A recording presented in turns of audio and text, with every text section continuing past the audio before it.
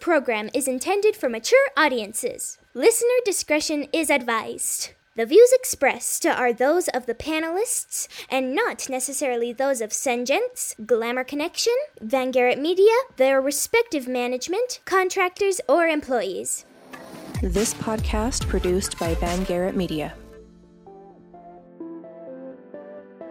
Welcome to the Share Your Hotness podcast. Share your hotness. Now, here's your host, Lita Green.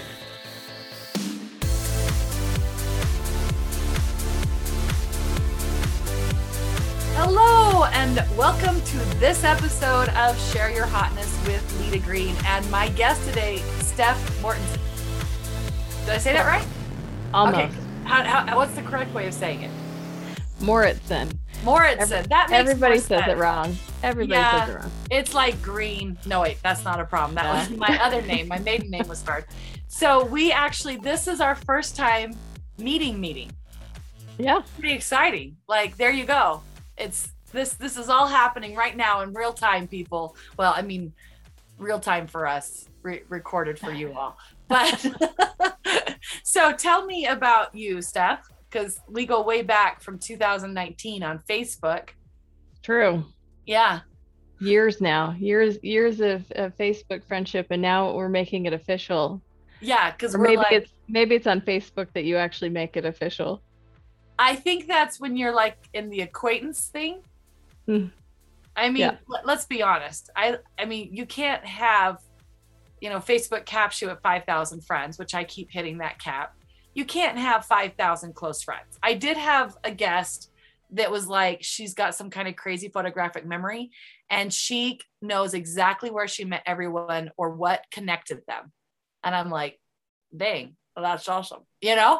And a lot of my Facebook friends I have met either through my life or through speaking. But they're not like, your friends. You have to at least have a conversation, right? Or you would lots think of so. messaging back and forth, I feel like. And then you're like inner circle friend when you're like, you call you up when you're crying. True. And I don't have quite as many friends as you do, but I have several thousand. Well, and I don't think a lot of them are family. A lot of them are former students. A lot of them are random people that I just thought were cool, and I thought I want to be their friend. Yeah, that's how we became friends. You sent me a request. You did not, as we were joking before the call, before this conversation, you did not send me a marriage proposal. So no, or any pictures of myself naked. So we are good. All appropriate. Also, you're welcome that I didn't, because that would be, nobody should see that. Well, no, stop. You did not just say something poopy about my new friend. You did not. You don't know me very well to know that you do not do deprecating comments about yourself. Watch, give me a compliment. You're beautiful. I know. Thank you. See, did that make you feel less beautiful? No. Exactly. You were like, if she can feel beautiful with that messy hair bun, dang, me with my hot, saucy red hair that matches my lip color and the cute little decorations behind me, or even, no, it's not a competition, right? But it's like giving people permission. And I already know you're awesome. So when you're down on you, it makes anyone who's comparing themselves to you and the negative, like they're negative to you, makes them feel bad. Yeah, you're right. So we gotta hold it up. It's the way we can like empower women and, build the love and role model to our girls and our boys that they can pursue confident women, and to our girls to be confident, thriving girls, Well, in that case, I think everyone should see me naked. Okay, well, maybe not really. You won't go that far. Because there is like public decency laws. Yes. But there's so many directions we could go in with this. Let's not. Okay. I'm like, well, there was one time that lady in New York, and anyway, so and I feel really good about myself, just so you know, Steph, and I don't really want to walk around naked. No. Yeah. And I feel like it's good that I'm keeping that for the committed relationship and the relationship that I've chosen to keep that in. You know? Agreed. Yes. And a good firm bra is a wonderful thing for our fingers. And some Spanx, maybe. Yeah, a little bit of Spanx, kind of little color. I mean, as a makeup artist, I love how, makeup can lift and pull and do different things. And I feel the same way about my clothes. Mm-hmm. Though today it's a sweats day because it's a podcast day.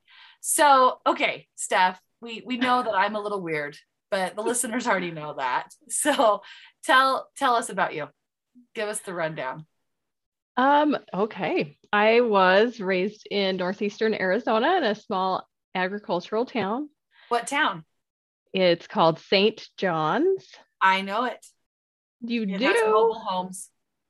Well, of course it does. Yes, but I know the towns with mobile homes in the Western United States. My dad was a trucker. So, okay. Yeah, so we have that in common. I've driven into your town and put a house there, or driven out of it and put a house. Yeah. There you go. Yep. I moved to Utah when I married my first husband, and that was when I was 19 years old. So I've been in Utah longer than I was in Arizona now. It's still hard to say I'm from Utah. I'd still want to tell You're people I'm from Arizona. You're from Arizona. It's okay. I mean, that's where you were made. You got the hair that has been touched by the sun with the flaming red. Yeah. Everyone's gonna be like, we want to see the hair. We want to see the hair. Oh, yeah. So I had 3 sons with my first husband. They're awesome. And I don't know how detailed you want me to go. How old are your kids? I mean, you can be as open as you want to. Okay, realize sure. It's not just me and my cat listening. Yeah. Yeah. So how old are your kids? 22, 19, and 16. Okay, and I'm older than you, and your kid's older than mine, and I always have a hard time with that when I meet people. I currently now have older kids because I'm remarried to my second husband and second and last husband. We'll say that, right? That's good. I feel that it's a good to draw. I mean, if you're the person going for the I've been married for a long time goal, it's good to not collect them. No. Unless that's your goal. And definitely not a goal.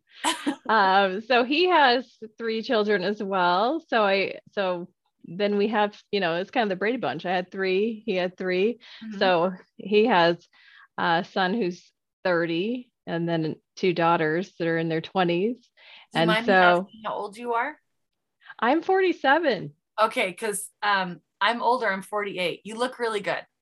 I mean, I look fantastic. So and you look fantastic. But I was thinking that you were like 40.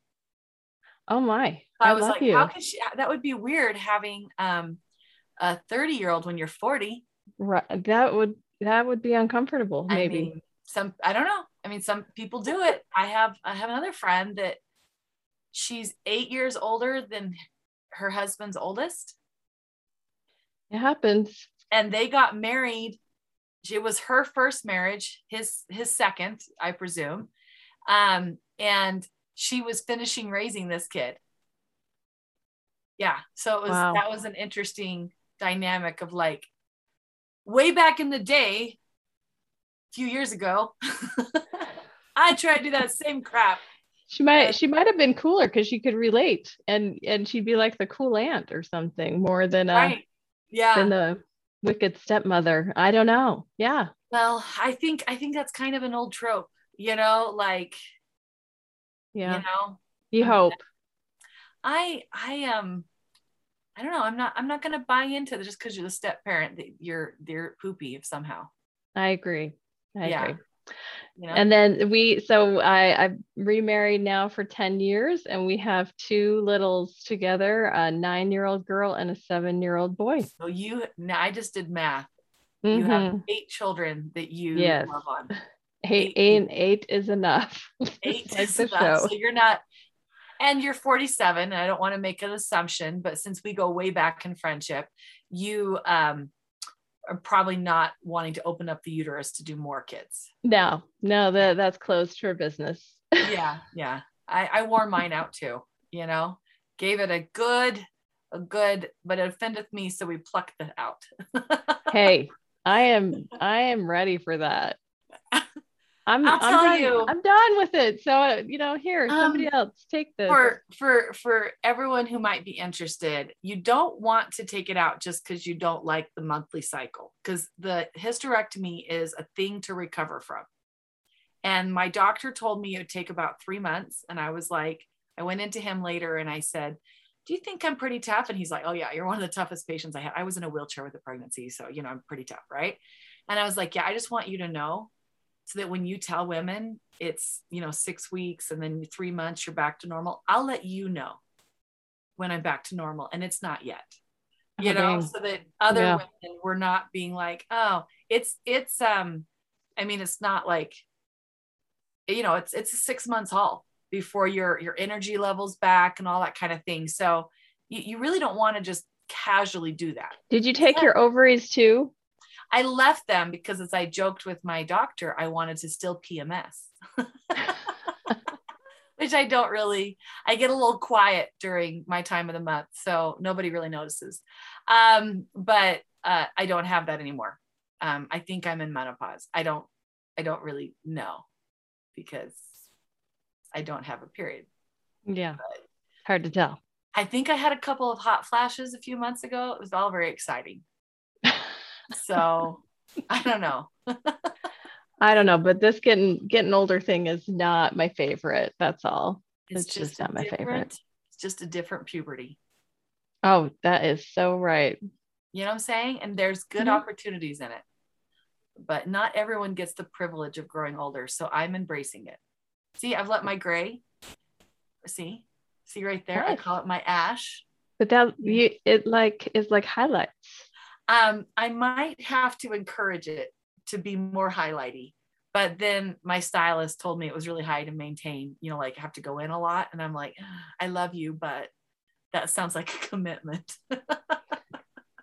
Okay. So tell me the story behind your cute, spicy hair. Cause it literally is like your favorite color. Cause I can see it perfectly matches your shirt hue.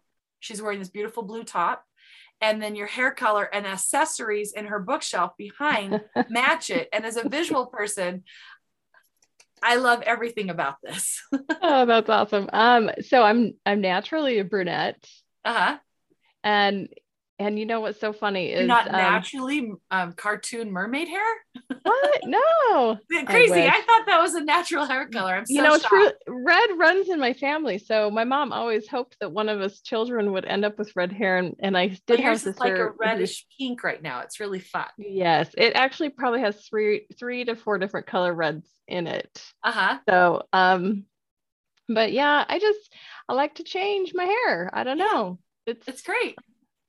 And you remember when we were young, because I'm only a year older, you remember how it was like all kind of on the edge to color your hair? It was edgy. I remember girls in high school coloring their hair with Kool-Aid.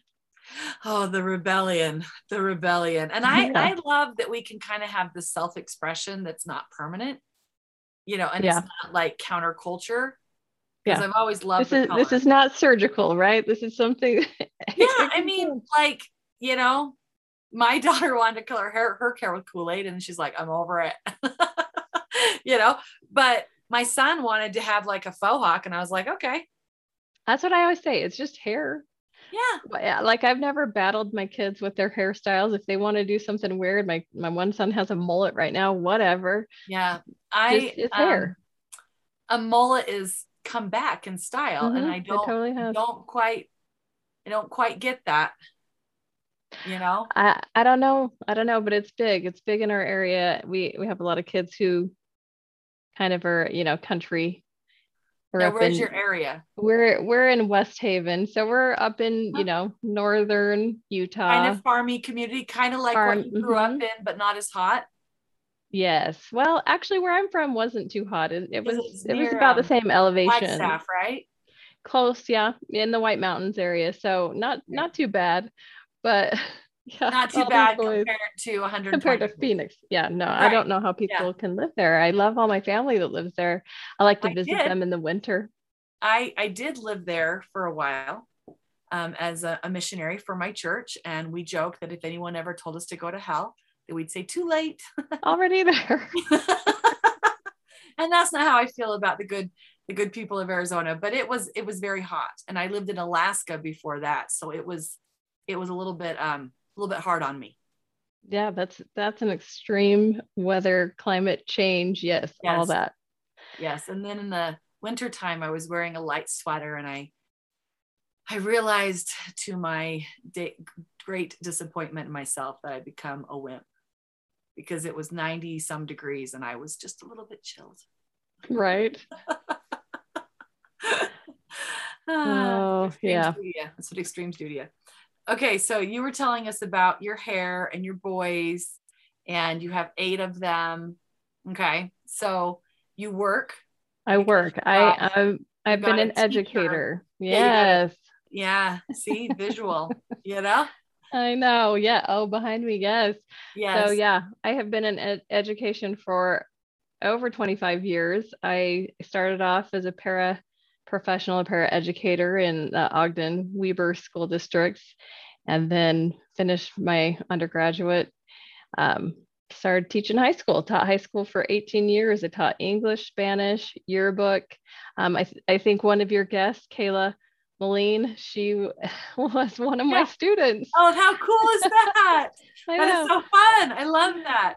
I know. I really can't go anywhere without seeing a student, because I taught for 18 years, not only at the high school, but I also teach and still teach at Weber State University as an adjunct professor. So I really can't go anywhere without seeing a former student or current student. Especially up there where you live, because it's, I mean, Salt Lake's a little town, if you think about it, in the perspective.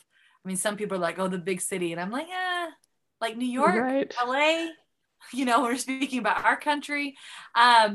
So, but, Utah, I think, has 5 million people in the whole entire state. Now somebody's going to have to look it up. Yeah, somebody needs to Google that. Yeah, let me talk to my staff. Okay, so you're a teacher. You taught for 18 years. So you've retired, because you said I went into administration, and so I was an assistant administrator for a while, and now I'm a principal of an online school. Oh, what got you into that?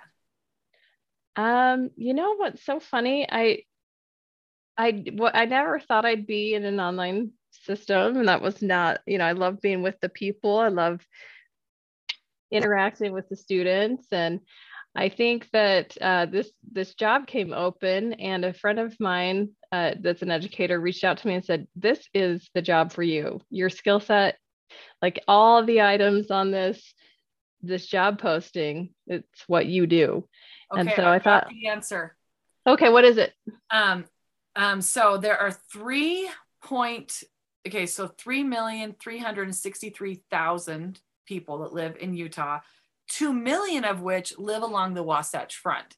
And so that is, you're on the northern side of the Wasatch Front. Right. So, it's kind of a small town, all of that. For sure. You think of big cities, Yep. So, okay. So they said this was a perfect job for you. So I applied. This was the fall of 2019. I applied for this job and interviewed, and then nothing. And I thought, oh, I guess I didn't get it, and just kept doing what I was doing at a junior high.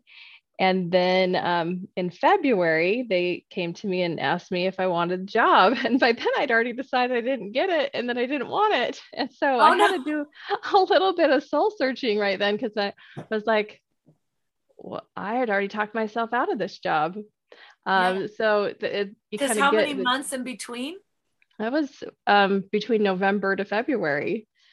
So yeah, that's 4 months. Yeah.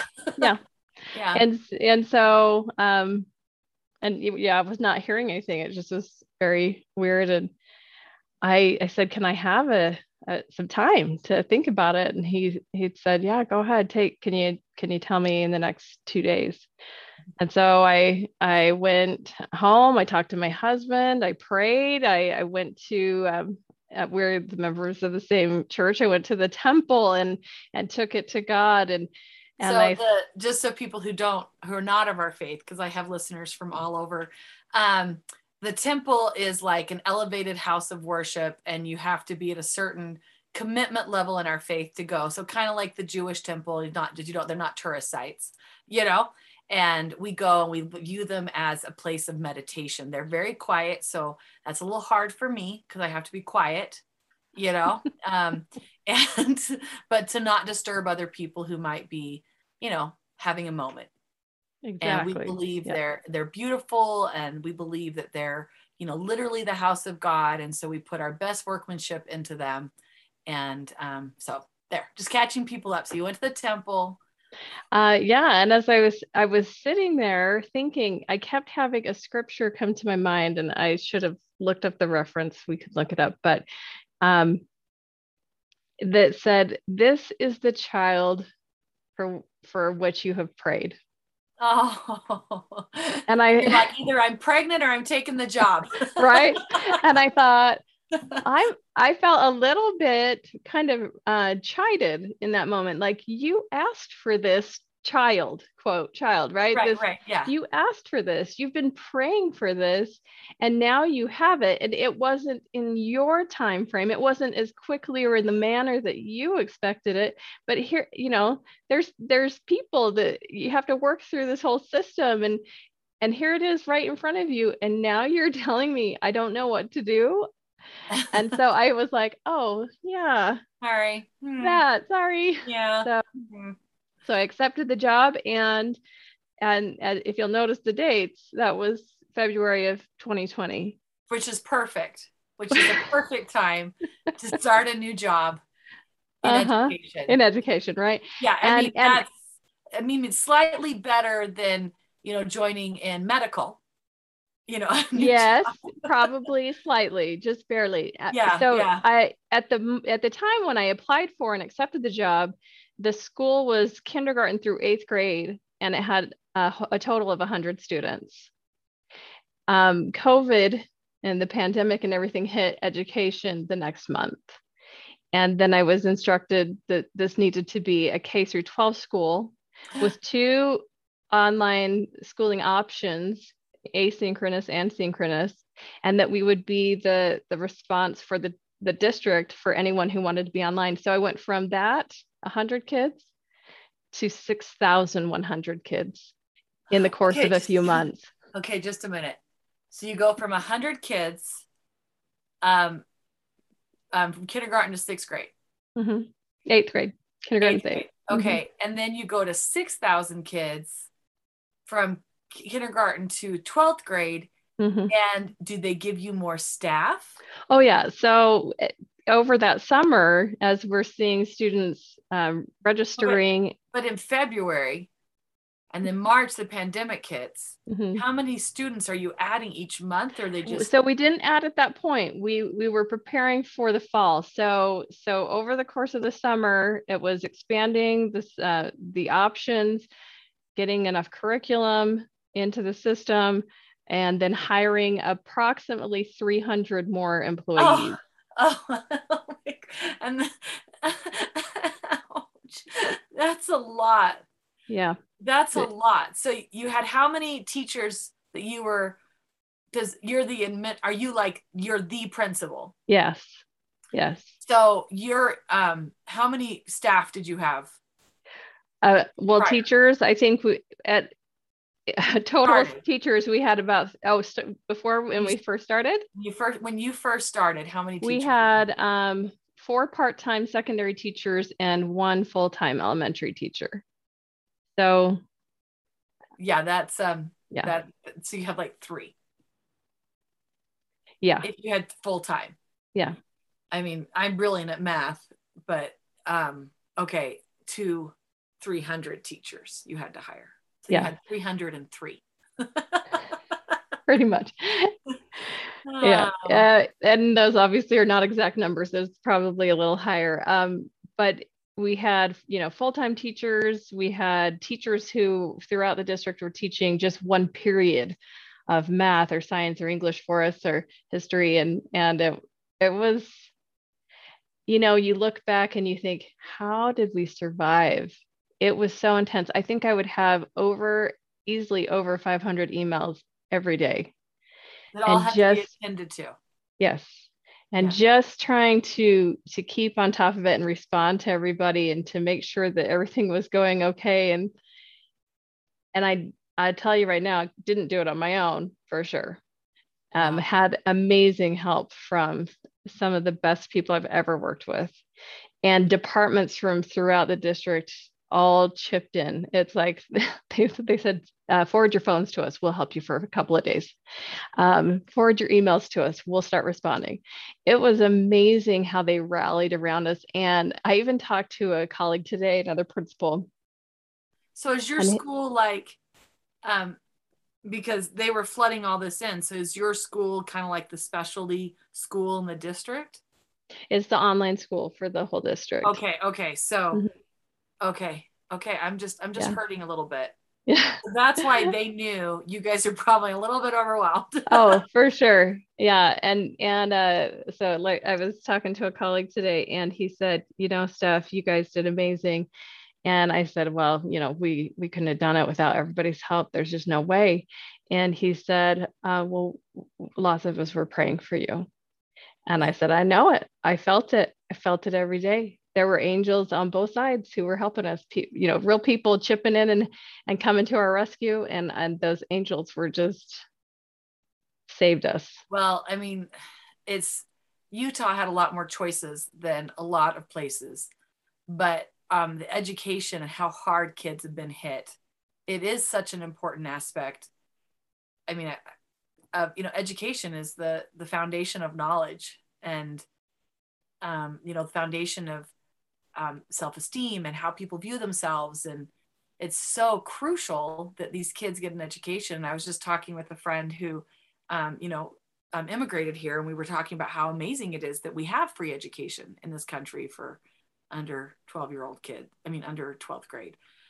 So yeah, you had quite the year, and you're still kind of in it because we're still in a hybrid.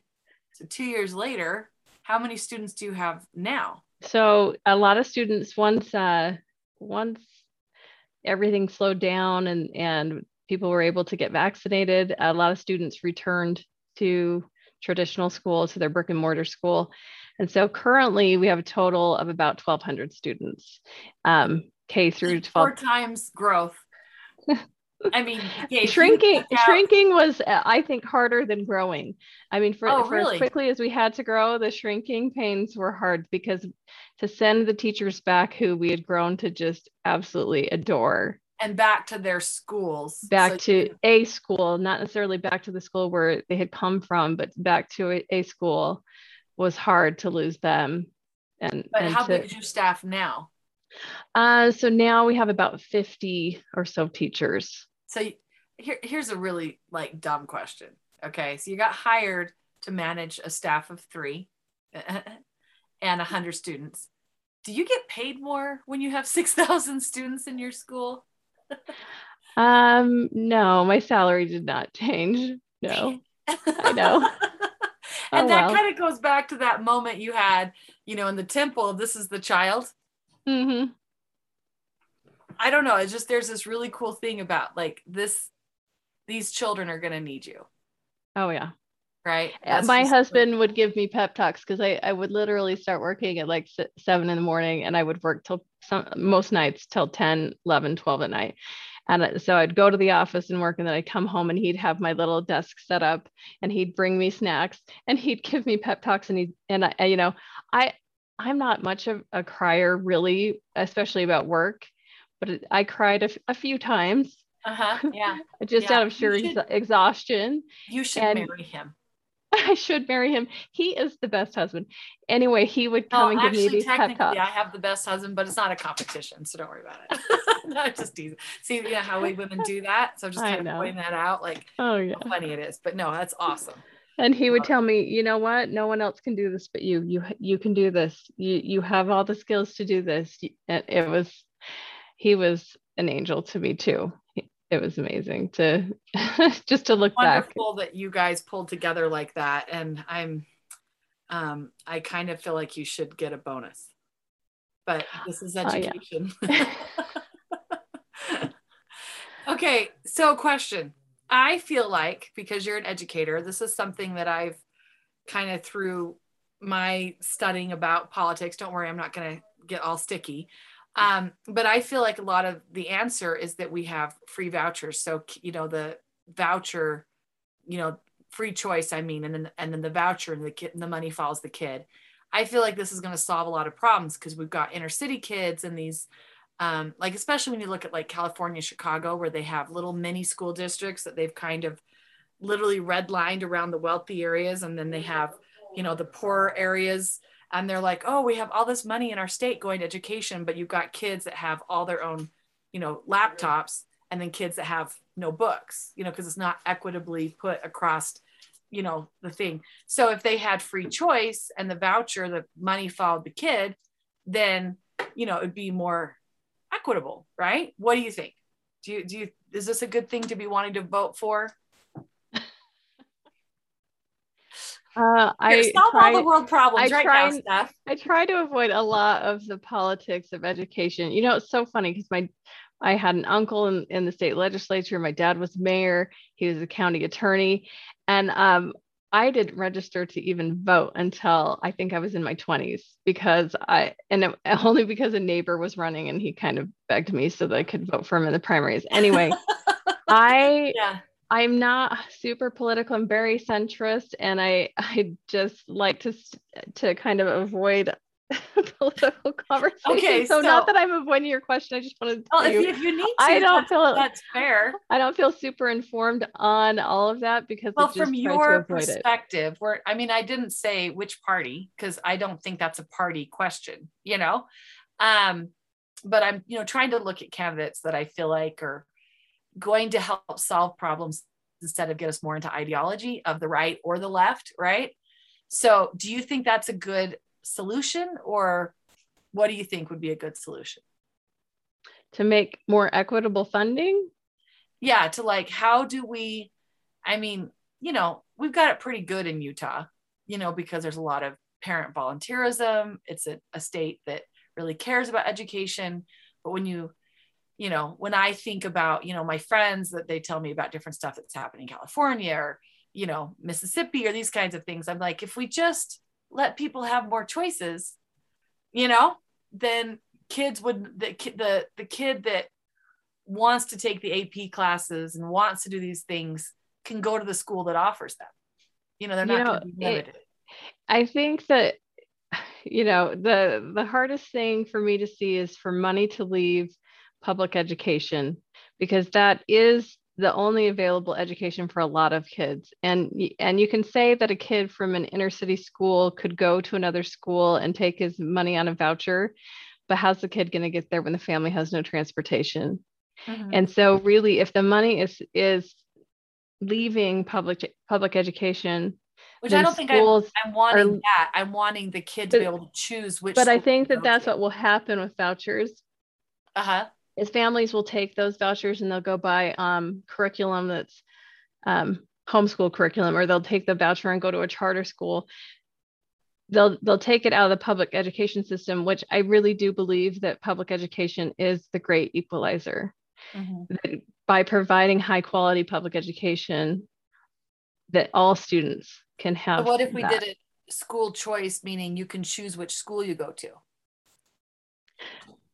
Like, just like if you go to, like, the kid that's in the inner city can go to the school that's, these are like, literally I saw this documentary how these little school districts are so weird that this kid is being bused, further, but there's schools that are closer, but they're not, they're for the rich kids. So they're making these kids go further distance from their home than like as a radius. And so, but these kids can't go to that school because their parents don't pay taxes to that school district. You see why I think that's so poopy? Okay, so we'll just let you out. We'll just let you out and we'll say, Steph thinks that kids should be able to choose which school they go to in the public school system. Is that fair? Kind of. I don't know if I want to even say that. Okay, Steph. What would be fair is if all schools in all districts in all the state had equal funding. That's what would be fair. That if they are schools that are not failing, because forcing kids to stay in schools that are failing. I have a friend that lived in the Bronx, and they literally were like, she was an idealist and wanted to go and teach inner city kids. And they're like, your test scores with your kids are too high and you need to have less kids pass because you're making their teachers look bad. And I'm like, poopy pants. And I know my language is crude. It's a problem. It's harsh language, got the foul mouth of a fifth grader. I just being an educator for my entire career, I cannot imagine anyone saying that to a teacher, that we want you to not. I can't. Well, but again, I mean, it's I feel like we got it pretty good here in Utah. Hearing some of her stories of teaching inner city kids, and then she taught kids in Pittsburgh, and she's amazing. And then eventually she sadly, burned out and went and got a corporate job making more money. So yay for her. I guess, but it's sad because the system lost somebody who wanted to, those movies when we were kids, where the teacher would go into the stand and deliver. Yeah, she was inspired by movies like that. She wanted to go and be that kid. I mean, that teacher that made a difference. And teaching is so important. My mom was an educator, and I majored in special ed for a while until I realized that I am not that awesome in that way. I have different awesome skills, but I just I'm going to be in the same classroom every day. It's never the same on any day. Every day is visually, just the same environment. You know what I mean? And yeah, I still am a teacher in my own way. We all find our path, but I do admire the profession. For sure. So my mom graduated from college the same day I graduated from high school, same time actually. That's amazing. Yeah, so it took her 20 some years to get her degree, but she did it. And she had to take a medical retirement. She got MS and Parkinson's, but she taught for, I'm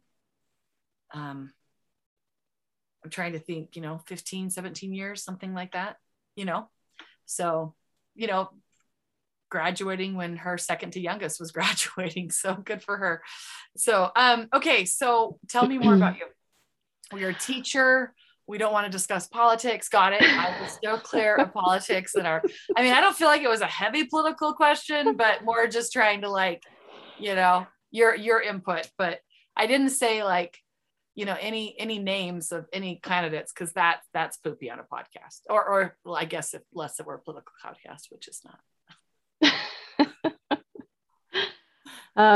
Well, let's see more about me. I love writing. I fancy myself a writer. I've been an editor. I've actually been paid to edit. You're a writer. If you have made money off of it, I think you're a writer. I've made money off editing. I have not made money off writing. So I have 2 books, and I will tell you that my husband read my first book. He said, it's you, but with good grammar. So editors are very, very important. Because they took my words and said, these are all run-on sentences. And then, even gave me feedback on ways that I could reorganize my stories to be more impactful. So it was all my words, but just communicating better. And so I always say editors are more than just grammar people, Yeah. So I think it's important. So I'm going to call you a writer. Well, thank you. I do love to write, and I do have some books up here, some books that one day will be written, and maybe someone will buy them. When your school's so little. And I have so much time. From 100 kids to I forgot how many kids you had now. All those big numbers. Over 6,000. Yeah. Over 6,000. Yeah. So, Back to 1,200. Back. That's right. Back. So just 4 times or whatever. Don't ever hire me as a math teacher because it'll be really sad. I play the piano. I love to sing. I love to travel. Where's your favorite places you've traveled? Oh, wow. Probably Costa Rica and Mexico. We love Puerto Vallarta. Okay, we have been there several times. When you go back, you have to talk to me because I have some travel hookups, and that's for anyone listening. I have a portal that's kind of cool and some really good deals that are available to me because they thought I was famous. And don't tell them I'm not. It's just when you Google me with my name being so unique, Lita. Yeah.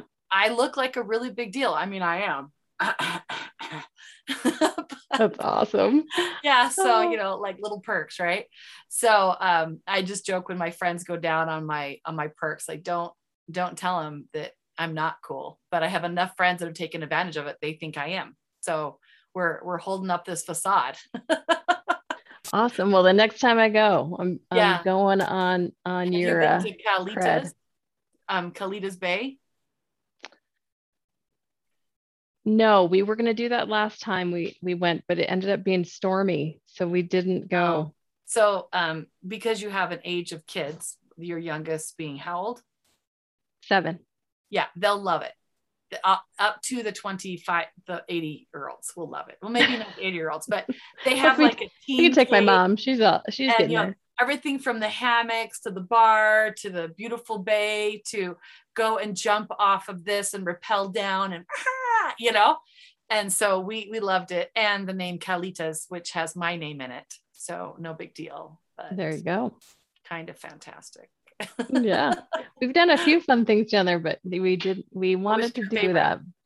You've done down there? Know what? My favorite was a taco tour. We went on a walking taco tour, and oh my heavens, I'm gonna do that next time. Like 6 or 7, I don't even remember how many different tacos brands.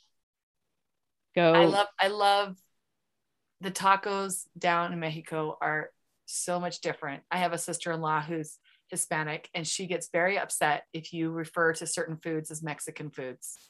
Oh, I'm sure. They're not Mexican foods. Right. So if you like Tex-Mex, that's awesome. That's what we would call that. She's approved that name, Tex-Mex, but heaven forbid you refer to it as Mexican food, because she's like, that is not Mexican food. How did you learn Spanish? Well, in Arizona, you're just around a lot of Hispanic people, Spanish speaking people. And so we had Spanish as one of the languages in high school. So I took it all 4 years in high school, loved it, had the best Spanish teacher. And then when I went to college, you had to have a teaching minor when I first got my teaching certificate. So I was trying to figure out what to get it in. And I went back then, I don't know, they probably still have CLEP tests. I took a CLEP test to see how much Spanish I could CLEP out of after taking 4 years in high school of Spanish. And I actually CLEPed out of 2 years of college. And I thought, well, I guess this could be my teaching minor. So I guess I only had to take a few more classes to get the teaching minor. The tricky thing is you have to be able to speak at a high enough proficiency level to be able to teach it. And that was what was hard. So that's where I came to love Costa Rica, because I did a study abroad there for a summer term. Oh, smart. Yeah. And that helped me get my fluency up to be able to pass the oral proficiency exam to be able to teach it. Rough assignment to have to go to Costa Rica. Right. For a summer.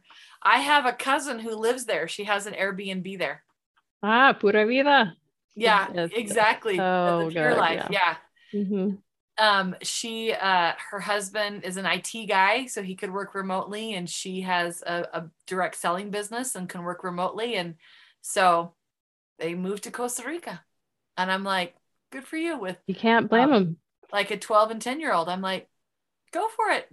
Awesome. It's so beautiful. I say it's like Hawaii and Mexico had a baby. That's but actually but it's not spicy. but and it's cheaper than Hawaii. Right. That's like Mexico. It's cheaper and you can drink the water there, which is fantastic. You don't have to worry about that. I don't remember having a worry about that, but it's I love going to Latin American countries because like you can buy from the person who's benefiting from your spending that money. Right. Where when you go to Hawaii, it's a little bit more corporate.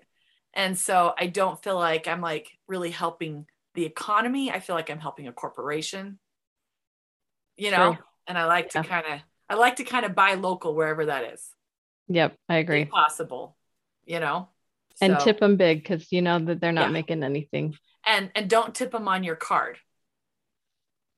Yeah, because that's just going to go to Yeah, the restaurant or this whatever. Yeah. Yeah, depending on how they run it. So you tip them cash, that it's getting to them, and they don't get mad about American dollars. They don't get mad if you're tipping an American. Mm-hmm. So yeah, and it's so great because they're so enthusiastic and such. I have this wonderful story when I was in Costa Rica and we're driving on this bus to go to like a farm or something fun like that, and the tour guide was like, look at how good we have life. And just before he says that, I'm like, wow, I have like a really good roof on my house. And I have like windows on my house. And I have an air conditioning unit that cost way too much money. But I'm like literally like looking at these homes and they're beautiful and they're cheerful and they have cockatiels in the trees. But, you just can't help but think, wow, I've got it really good. And then he's like, look at what an amazing life we have here. This is the pura vida, the pure life. And he just goes on and on about how amazing their standard of living is in Costa Rica and how great their life is. And, they don't have wars. And I'm like, if my perspective were like, our life's so amazing because, we don't have wars. I'm like, lots of gratitude to work on there. And so you got to love that. Yeah. Gotta love the joy of it. And then you go and talk to somebody and they make like $8 a day, and that would be considered a good job. And you're like, yeah, my kid can do that. Yeah. They also don't have to. Wild. Yes. Yeah. Okay. Any fun parting wisdom, other than don't get involved in political discussions that you would like to to leave the listeners with? I don't know. One of the things I think that we had kind of connected on and you're like, you need to come on my podcast was something I had shared, I think on Facebook when I had talked about, I teach the Old Testament in my church. Oh yes, yes, I remember this now. Dang it. We didn't get into that.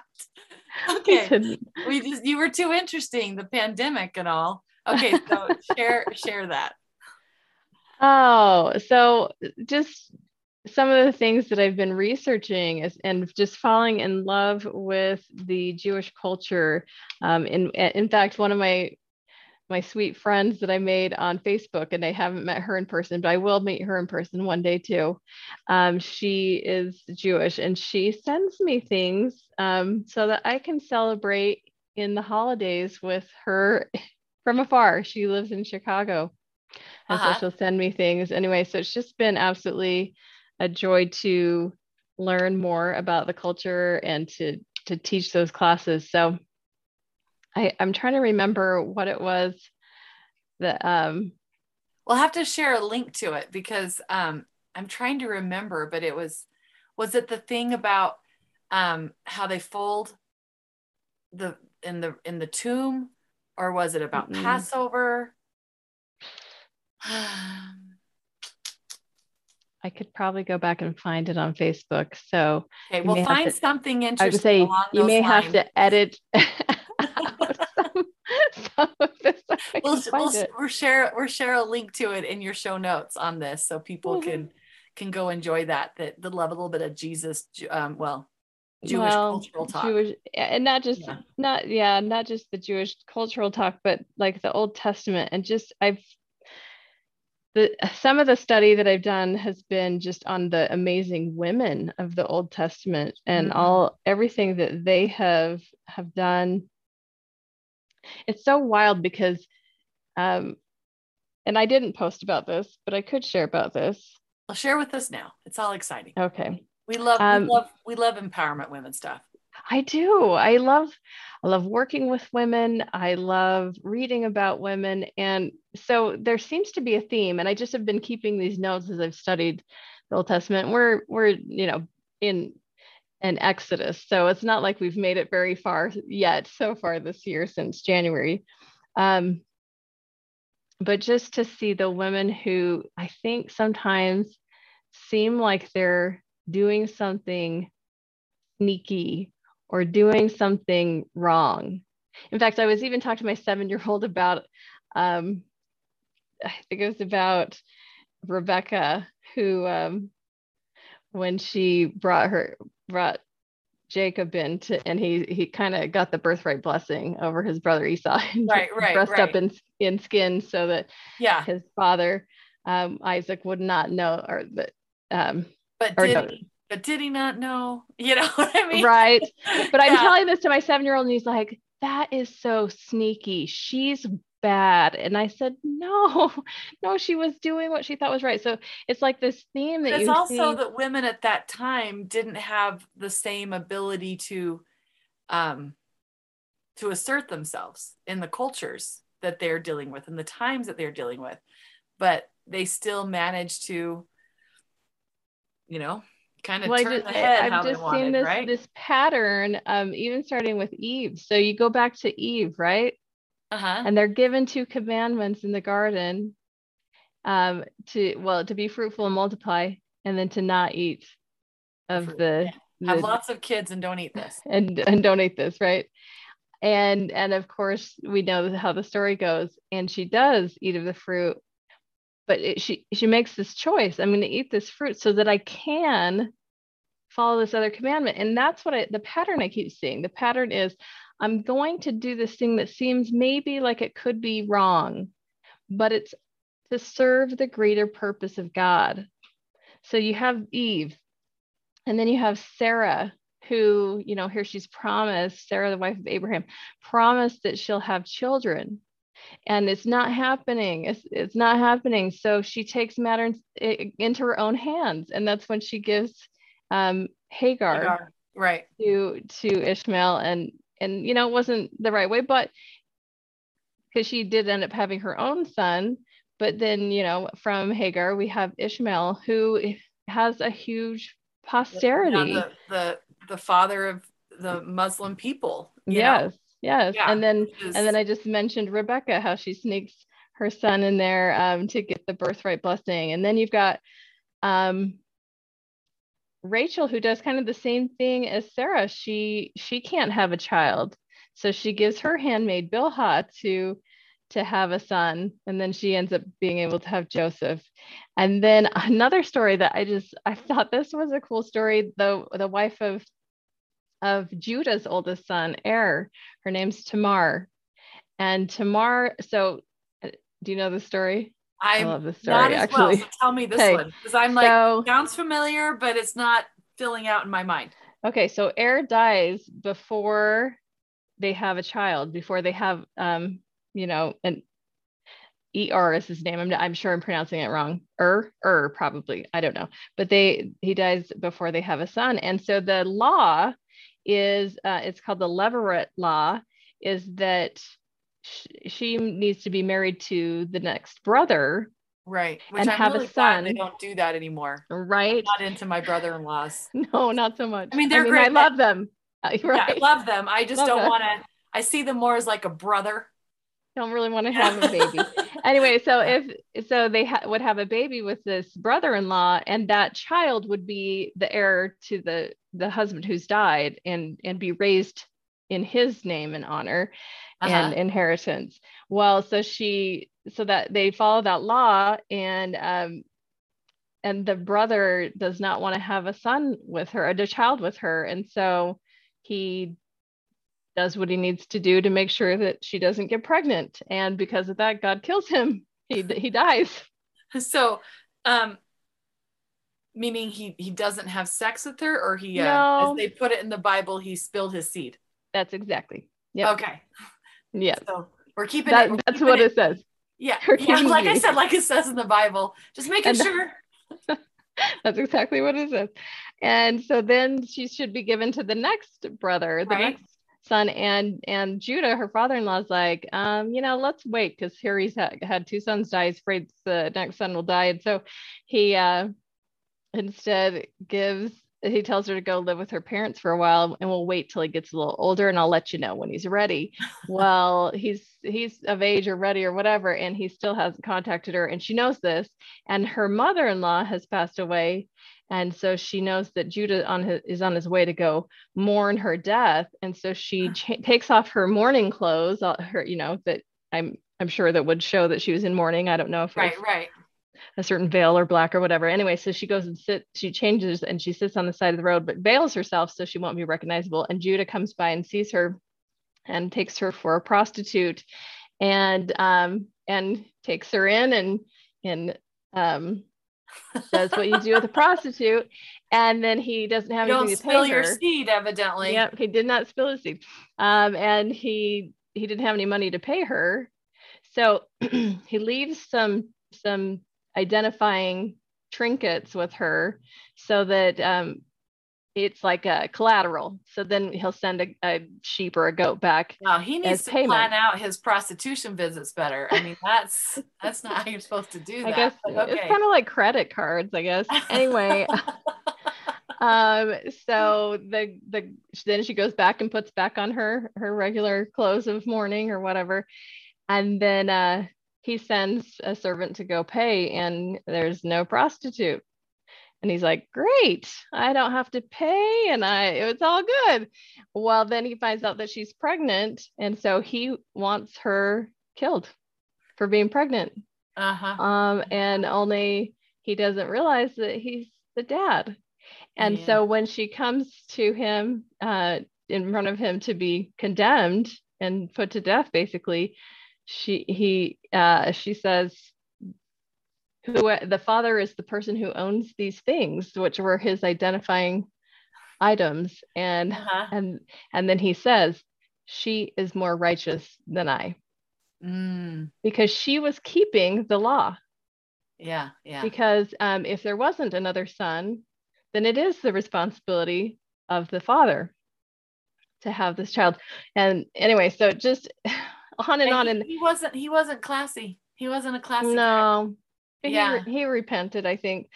And then the whole Moses story, all the women who here Moses is the deliverer, but so many women delivered Moses so that he could deliver the people, right? So you have his mother who delivers him and then hides him for 3 months. And then who makes sure to connect. Connect with the mother. The two midwives. The two midwives, yes. Right. They were commanded to so hardy. But they're commanded to throw every Israelite son or to kill them, and they don't, and so they defy, right? So here they are breaking a law.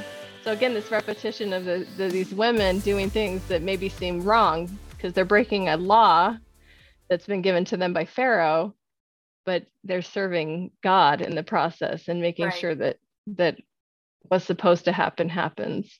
Right. Anyway, there's so many more. I could keep going, but I just seeing this pattern, and I hope it continues to see these strong women. I've always kind of had this theory that, that a lot of men, during the Middle Ages were not really pro women. They kind of edited out a lot of women. And like when we get the more of the scriptures, in heaven or whatever, that there's going to be more stories of women. This is my personal theory. Is that too controversial? Are you okay with that? It's not politics. I'm okay talking about religion. Okay. Well, some people might be like, whoa, but these stories are to teach us, right? And every family has their stories of, this is what we learned from that story. This is what we learned from that experience. And, you know, there's a great value in these because they're stories of how different people survive different circumstances. And I just think there's a lot more women in there than we're getting right now because, you know, they were kind of pro men and not so pro women, you know, but they're Right. like, oh, we can't take this woman out because I guess Jesus has to have a mom. Ah. You know, but I bet you there are some amazing stories that we'll get, you know? Yeah. So, well, Steph, I love that we have had like a girl lunch. This was this was awesome. Like we learned about each other. We had a great time. And I'm really glad that COVID's kind of over and that you're just down to 1,200 students from year 100. It's a huge growth. So congratulations and ask for more money. And I'm glad you have great staffing and that you got through that and that the child that you were there, that you made room for all 6,000 of those kids. So, Oh yeah. I have an awesome friend in my friend Steph. Thank you. It was fun to just get to know you and see your cute face. Oh, well, you know, what can you know? And to see your cute face, not just a little profile picture that's that big. So thank you, my friend Steph, for being on this episode of Share Your Hotness. The Share Your Hotness podcast is produced by Van Garrett Media. Lita Green is the host and creator of the podcast. Chris Van Garrett is the editor, producer, and music director. Shayla Dawn is our research coordinator. Join us next week for another episode of the Share Your Hotness podcast. Thanks for listening. This podcast produced by Van Garrett Media.